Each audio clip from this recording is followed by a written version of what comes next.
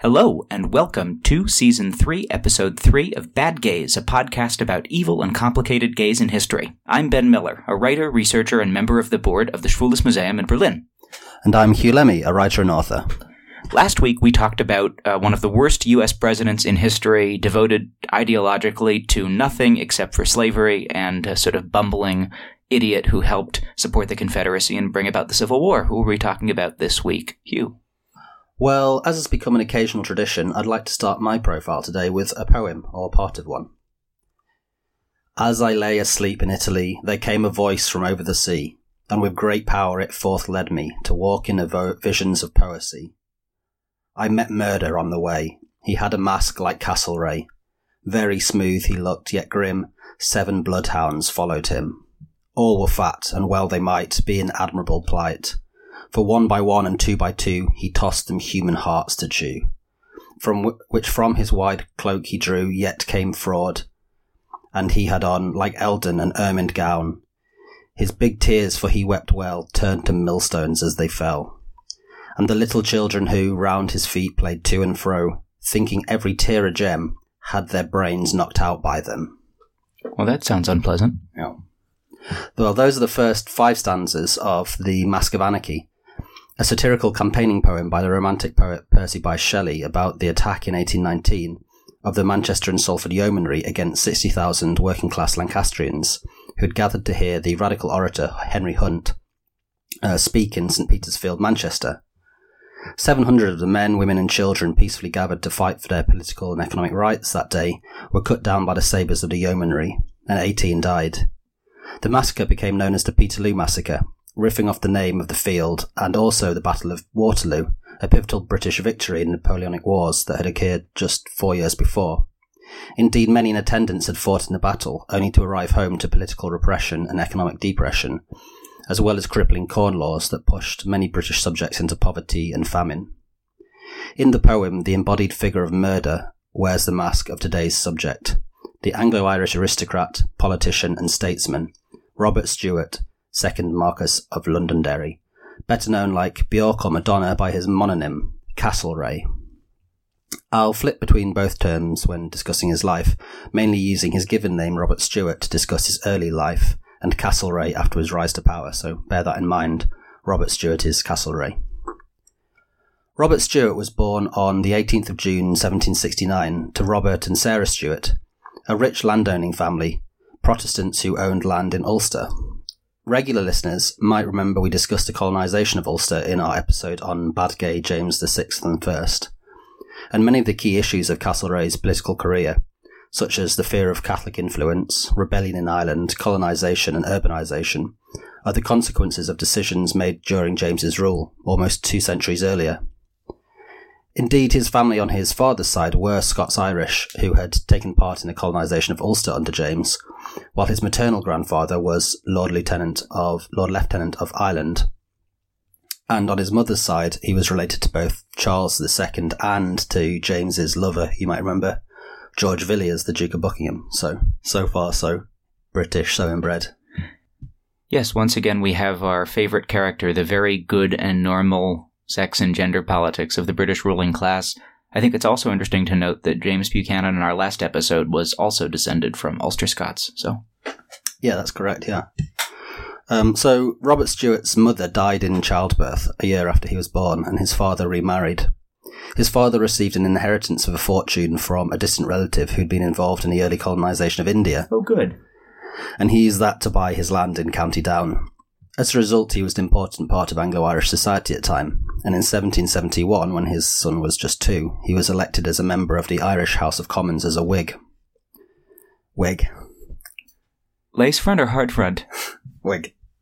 Whig. The Whigs were a political faction in England from the mid-17th to mid-19th century, who generally supported a constitutional rather than absolute monarchy, and they were fierce opponents of Catholicism, and especially the Catholic pretenders to the throne, the Jacobites, whom they had overthrown in the so-called Glorious Revolution of 1688, when they had thrown the Catholic James II and VII, the great-grandson of our queer James, from the throne, and replaced him with his Protestant daughter Mary and her Dutch husband William of Orange. The resulting century of anti-Catholic repression became an obsession of British politics. So when Robert the Elder was elected to the Irish Parliament, Catholics couldn't stand for election, nor could they vote. In fact, pretty much the only people who could vote in Ireland were members of self-selecting municipal corporations, so the whole thing was an anti-Catholic, anti-Irish stitch-up, giving fat salaries to Protestant landowners while ensuring the English maintained control of Ireland. Indeed, the executive of Ireland, the Lord Lieutenant, wasn't even answerable to the Irish Parliament. He was just answerable to the King. And it's interesting that this kind of anti-Catholic sentiment in a certain kind of otherwise reformist or constitutional politics carried over into the U.S. as well. The Know-Nothings, who we were talking about a little bit in last week's episode about Buchanan, were also an anti-Catholic force and were related to the American Whigs, and sort of along with the American Whigs were one of the political forces that ended up being sort of folded into the anti-slavery Republican Party. So that's just kind of strange common trait with maybe common roots in certain kinds of Anglo and American politics in general. Yeah, and part of that was because when the English colonized Ireland, they forced a lot of people off the land, which was a continuing process throughout the 18th and 19th centuries, and a lot of those people then emigrated to the United States. So that buys into this sort of American anti-immigrant feeling as well. So Ireland had been occupied by the British for a long time, they'd colonised Ulster with the planters, but for about 100 years since the end of the war between William of Orange and the Jacobites, a small group of Anglo-Irish Church of Ireland Protestants, known as the Ascendancy, had ruled a vastly majority Catholic Ireland. However, towards the end of the 18th century, inspired by the American and French revolutions, liberal Protestants in Ireland who wanted wider political reform and an expansion of suffrage, the right to vote, began organising alongside the Catholic population who'd always resisted British rule. So our Robert Stewart grew up at the pinnacle of Anglo-Irish society, but he was frequently very sickly as a child, so he couldn't go to school in England, which was common. Instead, he was schooled in Armagh. However, one shining light of his difficult childhood was his close relationship with his new stepmother's father, a man called Charles Pratt, the first Earl Camden, who was a prominent English judge, a legal theorist, a Whig politician, Lord High Chancellor, Attorney General, and he was the man who laid out Camden Town in London. Whig. Camden saw the promise in the young Stewart and supported his political career, encouraging him to go to England to study at Cambridge. However, in 1790, when he was barely 21, he left Cambridge, largely at the behest of his father, and he was then elected to the Irish Parliament himself as an independent. At the start of his career, some of the Liberals in Ireland had seen him as a potential hope for helping to remove some of the repressive legislation against Catholics. This process is called Catholic emancipation. But his election coincided with the French Revolution, which threw Europe into a state of panic, if not turmoil. Much like the Russian Revolution, the established powers of Europe were terrified by the idea of its radicalism and that it might be contagious, not least amongst their increasing populations of urban poor. Since a regular army in Ireland had been dispatched to fight against rebellious colonists in America, Ireland had been protected by a set of militias known as the Irish Volunteers. But in 1793, fearing that their loyalty was in question, the British abolished the volunteers and established a militia. The young Stewart enrolled as a lieutenant colonel. Having visited revolutionary France twice, and in his role as an officer in the militia, seeing rising rebellious attitudes in Ireland, he began to withdraw from his previous liberal beliefs. And it was in these years that Stewart's career took off. In 1794, he was elected as an MP in the Parliament in Westminster, which significantly increased his political opportunities. The same year, he married Amelia or Emily Hobart, an eccentric socialite and aristocrat from an English family. 2 years later, his father became Lord Londonderry, and as a result, Stewart himself became Viscount Castlereagh, the name he held for most of his life. His uncle was made Lord Lieutenant of Ireland, and his arrival was greeted with rioting. As a result, Castlereagh became increasingly sure of the threat of Irish rebellion, and he got his first political office as an advisor to his unpopular uncle. For Castlereagh, Ireland was a soft Catholic underbelly of Britain. It was ripe for invasion and takeover by revolutionary France, which would leave Britain critically exposed to attack. It was both militarily underprepared and socially unstable, and so he advocated Catholic emancipation, giving Catholics civil and political rights, claiming this would sort of tamper down the threat of rebellion in the case of a French invasion. And at the same time, he worked hard to repress attempts of liberal and radical Irish movements to organise. As a talented administrator, he was promoted to acting Chief Secretary of Ireland in March of 1798, and 2 months later his worst fears were realised. A group of Irish Republicans, known as the United Irishmen, led by Wolfe Tone, began a rebellion that spread across the country, aided by a French invasion. I'm sorry, Hugh. Wolfe Tone? Yeah, Wolfe Tone. He's a great hero in Ireland. Wolfe Tone. Whig. It's a good name. Not a Whig. So yeah, there was this rebellion, the United Irishmen in 1798, which went on for about 5 months, where the Irish fought against the British occupation. And at one point they managed to declare an Irish Republic, but it only lasted for 12 days. And they were defeated thanks to a number of massacres by the British against Irish civilians and against the United Irishmen. Castlereagh realised that faced with the threat of the revolutionary and secular France, the Catholic Church was not necessarily a sworn enemy, but could be a counter-revolutionary ally. We've heard that before. So as a result, his response to the Irish Rebellion was to advocate for an act of union between the kingdoms of Great Britain and Ireland. So up until then, Ireland had been ruled as like a personal union between the King of Great Britain, whereas who ruled Great Britain and Ireland. And an act of union would entail the nations being joined together into a single united kingdom with a single parliament in Westminster, in London. And at this point, Castlereagh showed the expertise in realpolitik for which he'd become famous, because he helped Prime Minister Pitt the Younger to campaign for the Union. And to the British Protestants, he warned that if you had separate parliaments, there'd be a risk that Irish Catholics would be emancipated, and then they'd create a Catholic government in Ireland that would break from Britain. But then to the Irish, he promised an end to the rule of the Protestant ascendancy, because Catholics would be allowed to stand and sit for the United Kingdom Parliament. And also then to Catholics, he said that the threat of a French-style secular government would be removed if it had the protection of the United Kingdom of Great Britain and Ireland. So there was this huge campaign that he organised, which was mainly a campaign of organised corruption on this massive scale. And Pitt and Castlereagh eventually won the day, and the Act of Union passed in 1800. However, in the process, King George III stuck his oar in, and he absolutely vetoed any idea of Catholic emancipation. And so as a result, for a lot of Irish Catholics, the blame was put firmly onto Castlereagh. Whether he'd meant to or not, he'd completely sold them down the river. And basically, they were now being ruled from Westminster without the Irish Parliament, but they couldn't stand or vote in the elections, so they were completely unrepresented. So he resigned, and Pitt resigned, discovering that the king had plotted against them. But Castlereagh was soon back in government, serving as a sort of controller of British corporations' colonisation of India. By 1804, Pitt was back in power, and he made Castlereagh his deputy and also the Minister for War. He was perhaps at the height of his powers at this point. With Pitt's health failing, Castlereagh took on much of the responsibility for British policy.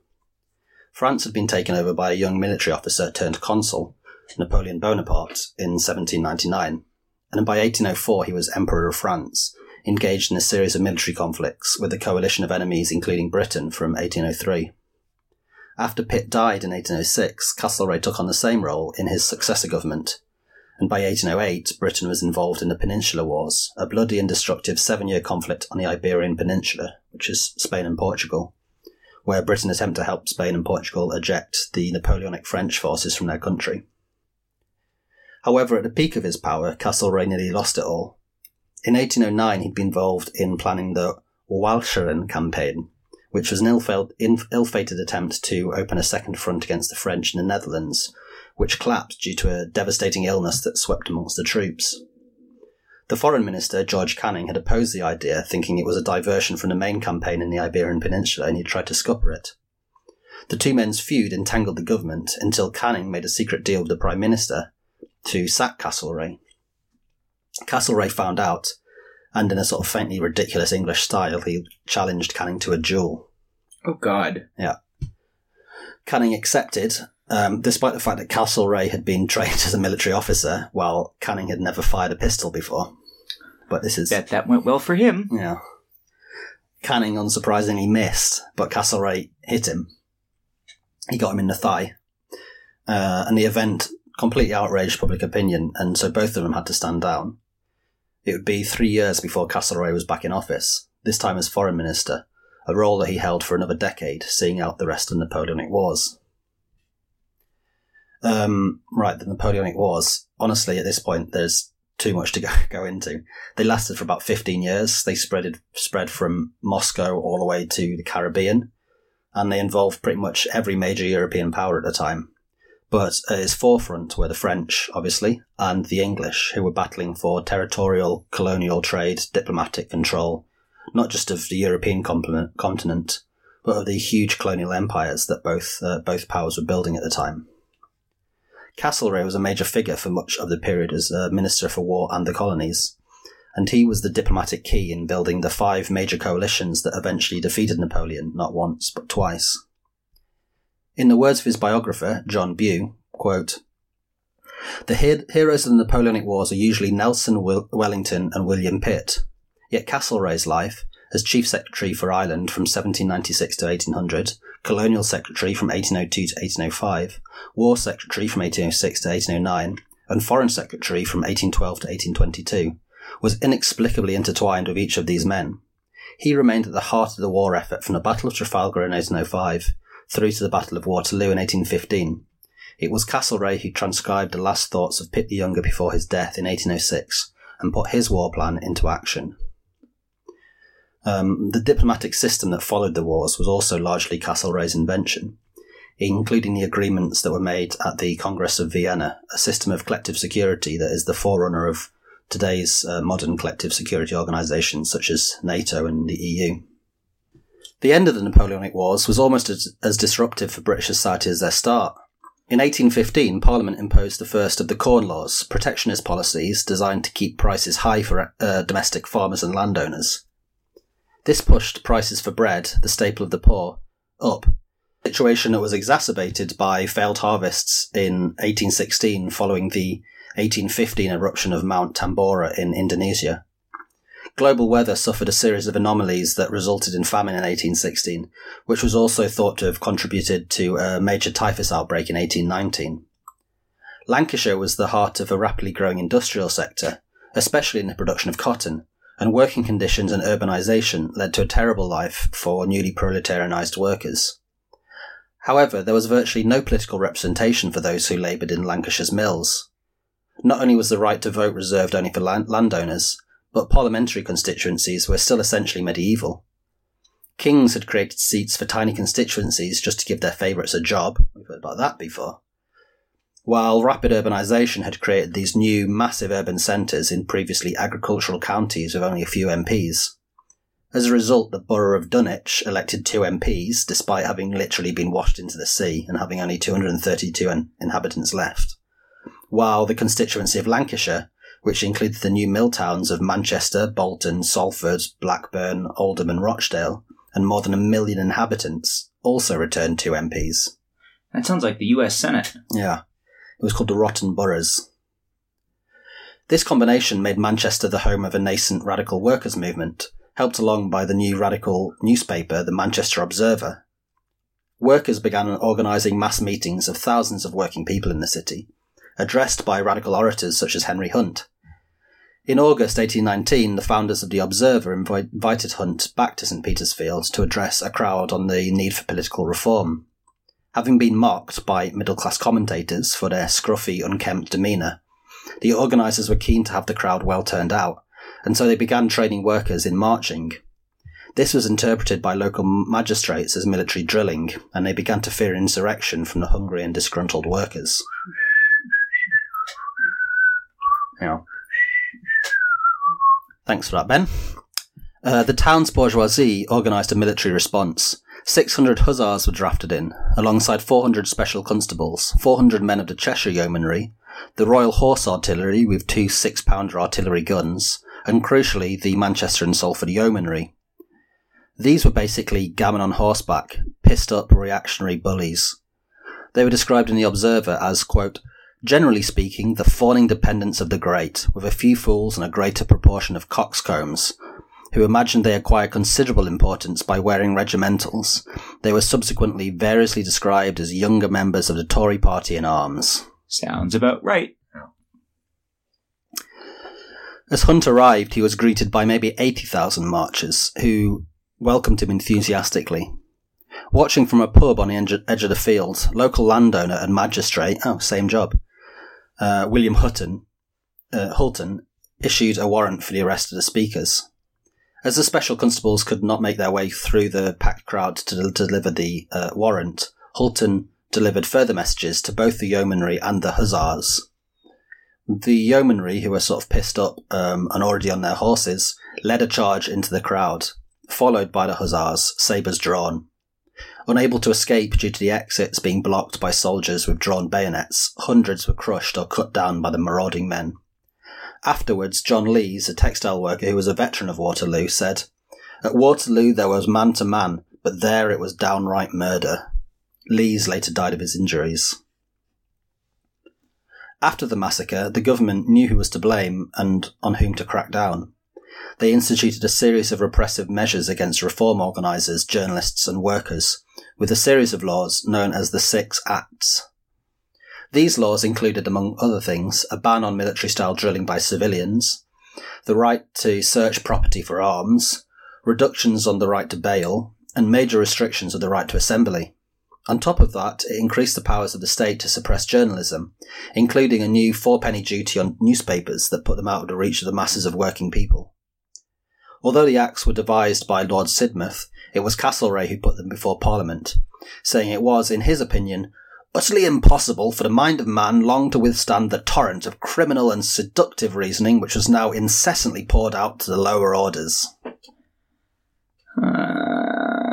So you can see how the shift, not just in Castlereagh's political thinking here, but also in the whole government response to political unrest. In The Making of the English Working Class, E.P. Thompson writes, "In 1795, Pitt could present himself as defending the Constitution against French innovation. In 1819, Liverpool, Sidmouth, Eldon and Castlereagh were seen as men intent upon displacing constitutional rights by despotic continental rule." But indeed, the working class were on the edge of revolt, and the following year the Cato Street Conspiracy, which was a plot to kill the entire cabinet, was discovered. A key part of the plot was said to be the beheading of Castlereagh, with his head to be put on a pike. By this point, he was one of the most hated men in Britain. I know what you're thinking, Ben. Bad, yes, but where does the faggotry come in? Well, by all accounts, his marriage to Amelia was happy, although the two did have a reputation for being eccentric hosts. I will also say that Amelia Hobart Castlereagh is a canonically gay name, and I look forward to a very lushly costumed BBC miniseries starring Laura Dern. Laura Dern. Laura Dern. Well, they never had any children, but that doesn't mean anything, let's be fair.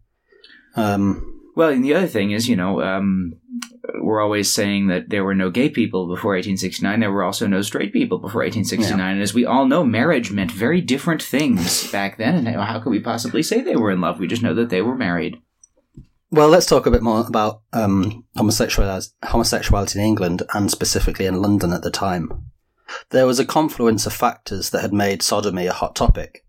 First of all, the wars with France and the fear of invasion had attending it a fear of moral decline. And sodomy was very much part of that, known as the French vice. At the same time, you had this rapid urbanisation that was leading to new habits and opportunities within cities, not least the rise of the Molly House. The Molly House was an informal meeting place for queer people, mainly what we'd now describe as gay men. They weren't necessarily brothels, although prostitution was definitely very present and visible. They were a cross between a coffee shop, a gay bar, a club, and a sex club, perhaps. Sounds fun. Yeah, sounds fun, yeah. Should we go to one later? Yeah, they bring back the Molly House. Sometimes they were in taverns or in private houses, and there were places for queers to meet, and where they could hire private rooms for sex. They also held elaborate social rituals, including parodic or maybe sincere marriages, and fake birthing rituals, where men would be assigned as midwives. In the trial for sodomy of one John Church at the time, it was alleged that during the birthing process, a pair of bellows was used to expel a whole Cheshire cheese that was acting as the baby.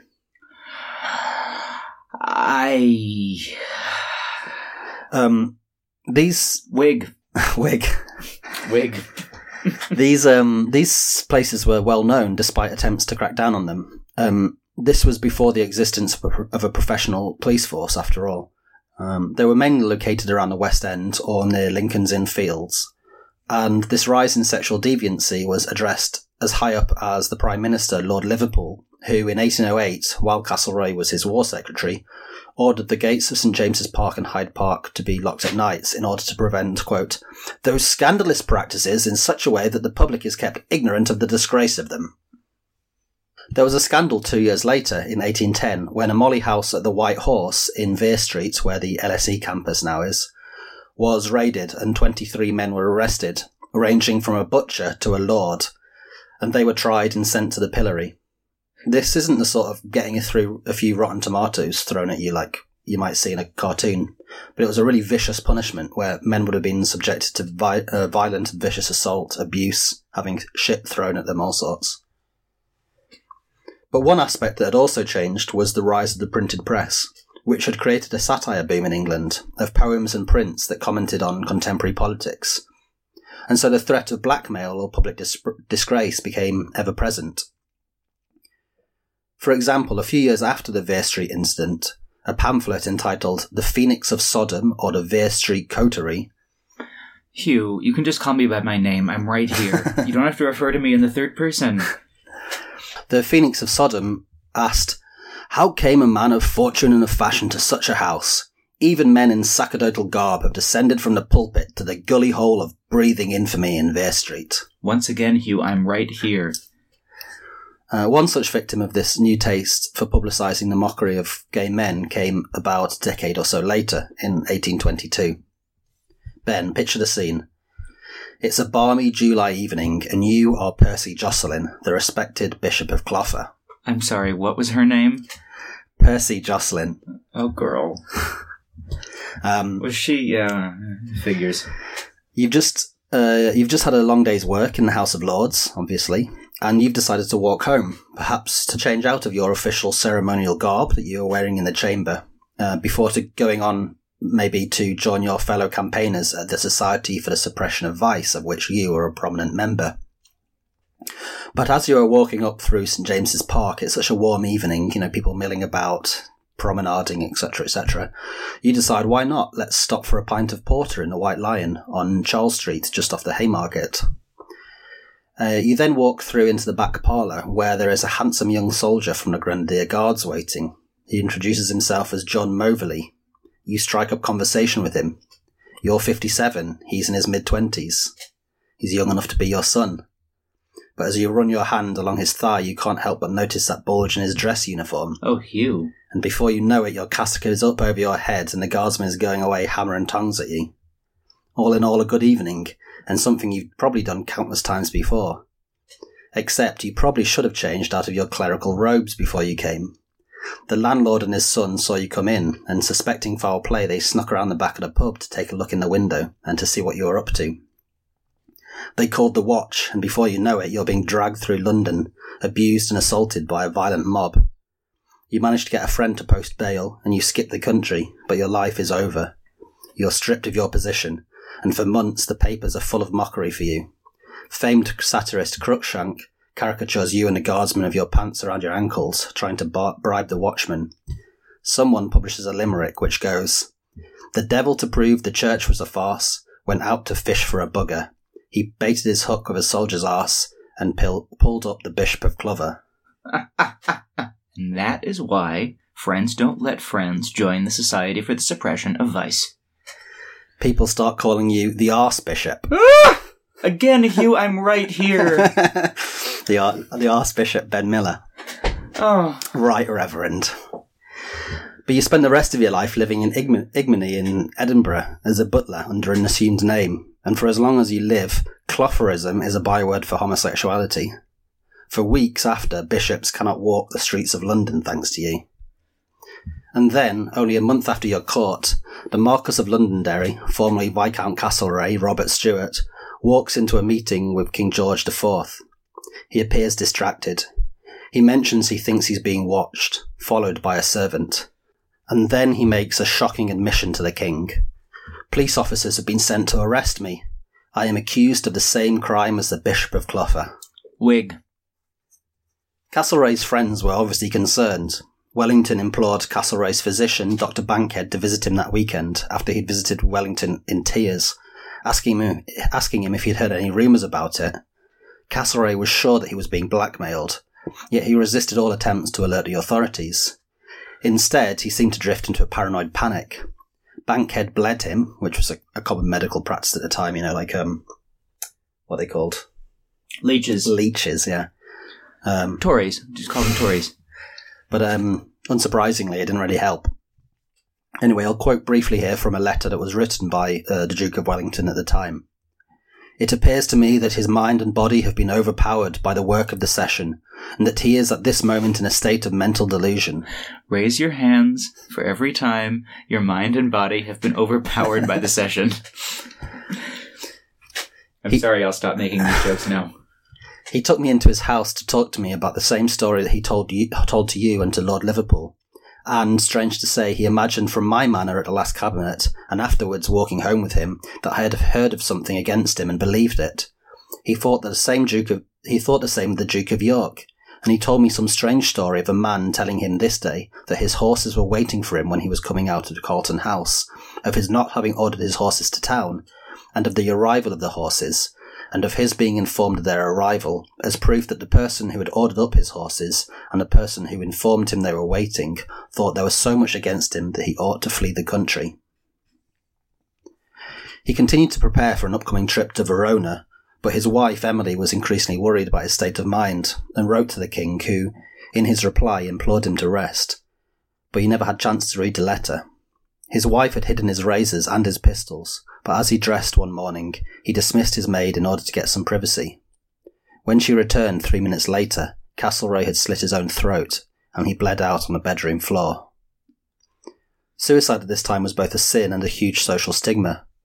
To avoid the shame, an inquest ruled that Castlereagh was insane at the time of his suicide, and some modern historians agree, claiming that his suspicion was a symptom of a mental illness perhaps brought on by late-stage syphilis. Others, such as Peter Ackroyd, suggest it's an open question, and that it's more than possible that he was indeed being blackmailed and was seeking to spare his wife the shame, while at the same time the radical pamphleteer, William Cobbett, accused the government of a swift cover-up with the inquiry.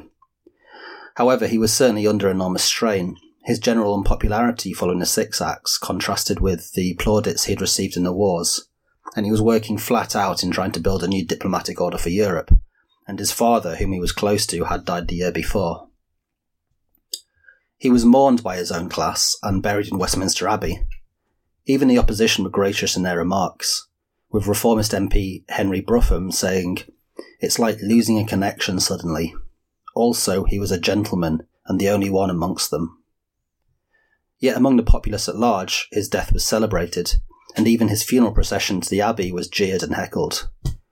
There was a hatmaker named Joseph Swan who had been imprisoned for seditious libel, one of the crimes provided for in the Six Acts, for writing a short poem which went, "Off with your fetters, spurn the slavish yoke. Now or never can your chain be broke. Swift then, rise, and give the fatal stroke." While serving his prison sentence, William Cobbett addressed to him his obituary of Castlereagh in his paper, The Political Register. "Castlereagh has cut his own throat and is dead. Let that sound reach you in the depth of your dungeon, and carry consolation to your suffering soul." But perhaps the last word on Castlereagh should be left to that other extremely bad gay, Lord Byron, who wrote the following epitaph. "Posterity will ne'er survey a nobler grave than this. Here lie the bones of Castlereagh. Stop, traveller, and piss." We're on Season 3 of our show, and we can't believe how much support we get from our listeners. Thank you so much to those of you who already support our Patreon. This season, we've launched a new website at badgayspod.com. There you can find our back catalogue of episodes, a link to support us on Patreon, and t-shirts. Beautiful t-shirts that say Bad Gays or Evil Twink Energy in black on white or white on black. They cost €20 plus shipping, and €2 from each purchase goes to the Outside Project, a grassroots group that has organized a collectively run community LGBTIQ+ crisis and homeless shelter and community center, the first of its kind in the UK. And for our Patreon donors, we're adding new levels. For $5 a month, we'll send you our monthly newsletter of recommended reading, and higher levels get free shirts. Thanks so much for your support. Again, all that good stuff, Patreon, t-shirts, episode archive is available at badgazepod.com and linked in the show notes. That's badgazepod.com. Well then, that is an incredible story and wonderfully told as always, Hugh. My first question is about whether there was any, and I mean this is kind of a common theme developing across this season now, was there any evidence that Castlereagh actually committed any of these acts other than the charge of blackmail, or? The short answer is no. We can't know. There is no evidence.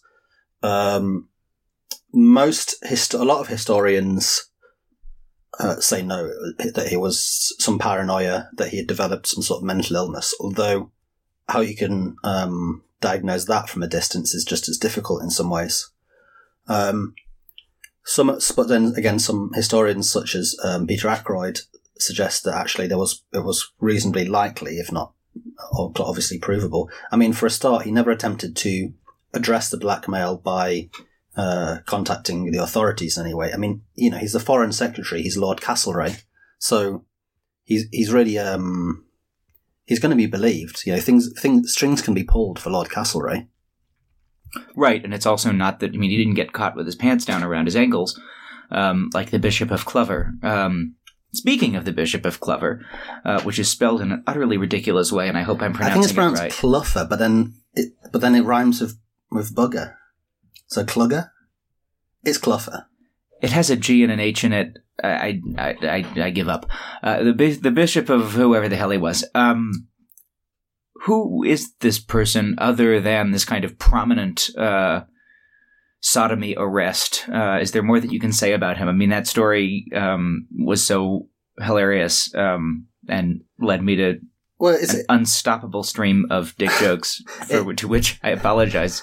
There are funny elements to it, not least the Archbishop. But no, I mean, in its entirety, his life is a very sad story. And actually can inform quite a lot of our understanding of Castlereagh, because a number of years earlier he'd been accused by I think the page or the footman of his brother of attempting to sodomize him, and it was basically this younger guy's word against his, and as a result the younger guy was found guilty of slander and was whipped as a result. So then after he got caught literally with his pants down, there was quite a lot of moves by various people to sort of compensate this poor guy who had been horsewhipped and I think jailed for telling on him. So actually, that shows that if you are powerful, it is just your word against someone else's. In that time especially, I mean, it's kind of the same now. You as a more powerful person, you get away with it.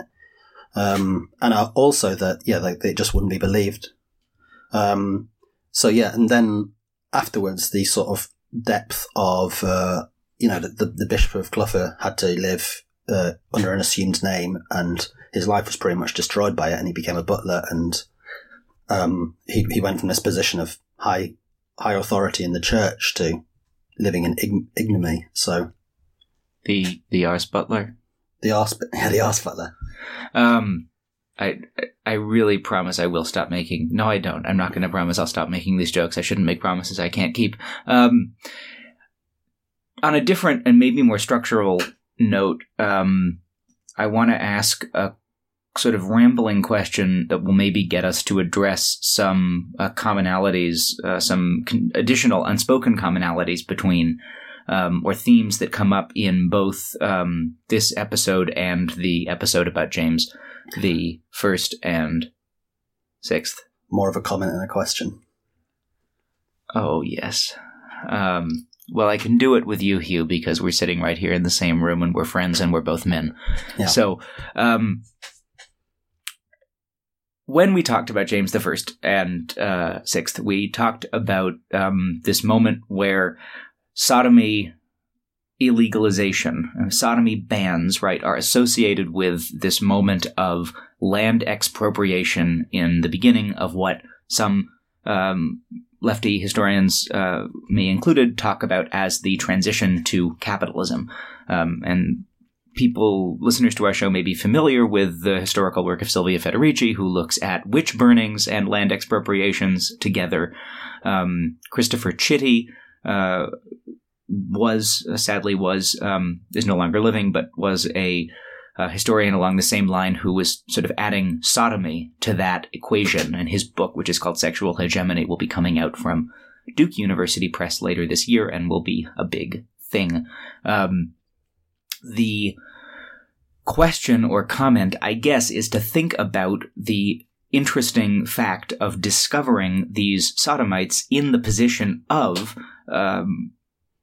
reactionary political forces who are, on the one hand, part of the political movement that is expropriating land, encouraging industrialization, banning sodomy, and on the other hand, themselves engaging in the practices which they are banning. I mean, look at the bishop who was in the Society for the Suppression of Vice and then gets caught with the soldier. And in a way, it's a tale as old of time, but in another way, it's also interesting to see people kind of enacting the exact same kinds of systems of persecution that would end up bringing them down, because maybe 150 or 200 or 300 years earlier, sodomy would have been a religious crime and not a civil one, and would have been differently handled, if not acceptable. Am I completely on the wrong track here, or do you see where I'm going with this? I do. I think it would have had a different weight to it before, when it was a religious crime.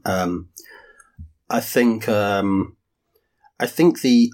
there is like a definite link, because the 1533 Buggery Act, which was brought in by Henry VIII, was brought in exactly at the moment when he was dissolving the monasteries and creating the Church of England. So it's this key moment in this mix of both the birth of Protestantism and anti-Catholicism in anti-Catholicism in the UK, but also the start of major enclosures of land. So in dissolving the monasteries, he was bringing a huge amount of power, Henry VIII, to himself, both in terms of legalistic power, so changing these laws from being church laws to civil law, and secondly, in literally taking all the land off them and turning that over to his own production. So you see the start of this moment that is going to become capitalism in the enclosure of the lands, and that process of enclosure lasts for 300 or 400 years on from that.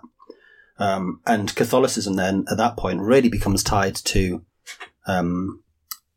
sodomy, because one of the justifications he has for dissolving the monasteries is that he says they become this sort of den of vice, which is a very popular understanding of the monarchy, of the monasteries at the time, that, they have these powerful all-male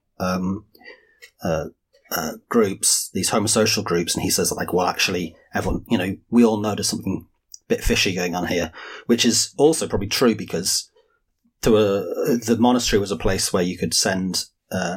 There's an argument that the church at the time and monasteries were a place where your non-productive kid, the last son you have, for example, he's not going to inherit the land. There's no more land for him to inherit. Let's send him to the monastery. He's a bit weird. He's not going to have a good job here, etc., etc. He's a bit, Yeah. So there is an argument there, and that's so you have that at the very birth of the enclosures, and then it sort of sets in as both a civil crime and as also a very, very handy way to condemn people. You can pin on your opponents in much the same way as we saw earlier this season with Yezhov. I'll just say that he's a fag, and no one's going to defend him, which really comes up at this time as you see that there's this sort of moral fear. So all these people are being kicked off the lands. They're all being moved into urban centres where they can become the sort of the new proletariat. And this process of urbanization and proletarianization is putting all these people together in this like tightly packed place. There's this fear, like, what are these people getting up to? These all these working class people, they've got loose morals. They don't have the church, and they're all like living in the same rooms. I bet they're up to no good. So that's happening at the same time. And then you also have this fear of the French. So it's called the French vice. I think at the time the French are calling it the English vice, so you can see there it's just a thing that you pin on each other. Mm-hmm. So Hugh, Lord Castlereagh. Bad gay? Not bad gay? Not bad, not gay? Not bad gay? Bad. Yeah, in my view, completely terrible in terms of both his involvement in Ireland and also his sort of suppression of the nascent English radical working class movement. There is an argument that's been happening, that happened after he died, that he had such a bad reputation that it's kind of unfair. And actually, if you're looking at a lot of historians who are arguing this from a sort of more classical point of view, say, oh, well, he was actually an excellent foreign minister and he achieved a lot and he set out these things and he achieved them and he brought peace to Europe for 13 more years, etc., etc. From my position, I mean, fuck him. Gay? Very hard to tell. I don't think you can just write it off as either this sort of mental illness that he was suffering at the time, although that could be a part of the situation, like his behaviour was strange. Or was a deviation from his normal behaviour. But likewise, his behaviour is also, what you'd expect from someone who was being blackmailed for homosexuality. Maybe he did it, maybe he didn't, we don't know. But it does tell us, again, quite a bit about perceptions of homosexuality in the Georgian upper class at the time. So, if people want to learn more about Lord Castlereagh, what are some of the sources that you used to research this episode? Yeah, there were two main books I used for Castlereagh in particular, one of which is called Castlereagh by John Bew, and that's like the newest sort of best biography of him. And then also a book called The Strange Death of Lord Castlereagh, which is by another figure who I'd like to talk about at some point, called H. Montgomery Hyde, who was a Ulster Unionist MP in England in the 1940s and 50s. Ulster Unionists being a party of the Protestants in Ulster and Northern Ireland, who was one of the people who was the main architects of homosexual law reform in the UK, and he became he lost his position within the Ulster Unionist Party, and his sort of political career was destroyed by this sort of moral principle he had that homosexuals deserve rights. And one of the interesting things about him is that he started off as the biographer of the Londonderry family. That's where he's from. So he had this interest in Northern Irish politics and Northern Irish history, and especially the Londonderrys, that then changed into a history of homosexuality, which I think might be due to the fact that he might have thought that there was something in it and he wanted to get to the bottom of it. So he's a really interesting figure. And actually a lot of stuff to do with political homosexual history in the UK comes down to this guy called H. Montgomery Hyde, who... so he had this book called The Strange Death of Lord Castlereagh. He also wrote quite a lot about Oscar Wilde, a lot of the early gay histories of Oscar Wilde. He wasn't, as far as I know, himself gay. And then other books I looked at in the process were The Duel in European History by Victor Kiernan, which is a sort of Marxist history of the duel, which is really interesting. The Making of the English Working Class by E.P. Thompson, which should be number one on our reading list. Yes. In general. Should be number one on everyone's reading list. A great book. And Queer City, Gay London from the Romans to the Present Day by Peter Ackroyd. And I also looked through a lot of writing by our old friend online, Richter Norton. Richter Norton, who I have to do the historian disclaimer, has some very strongly expressed anti-social constructionist views, which I do not agree with or endorse, but whose website does contain a lot of really interesting archival material from the past that exists outside of his particular understanding of homosexuality as an eternal constant throughout time. End disclaimer. So, you can follow the show on Twitter at BadGaysPod. You can follow me on Twitter at BenWritesThings. And you can follow me on Twitter at Hugh Lemmy, or you can subscribe to my weekly newsletter, Utopian Drivel, which can be found at hugh.substack.com. Thanks so much. See you next week. Bye. Bad. Bad. Bad. Bad. Bad. Bad. Bad. Bad. Bad. Bad gays. Bad gays. Bad gays. Bad. Bad. Bad. Bad.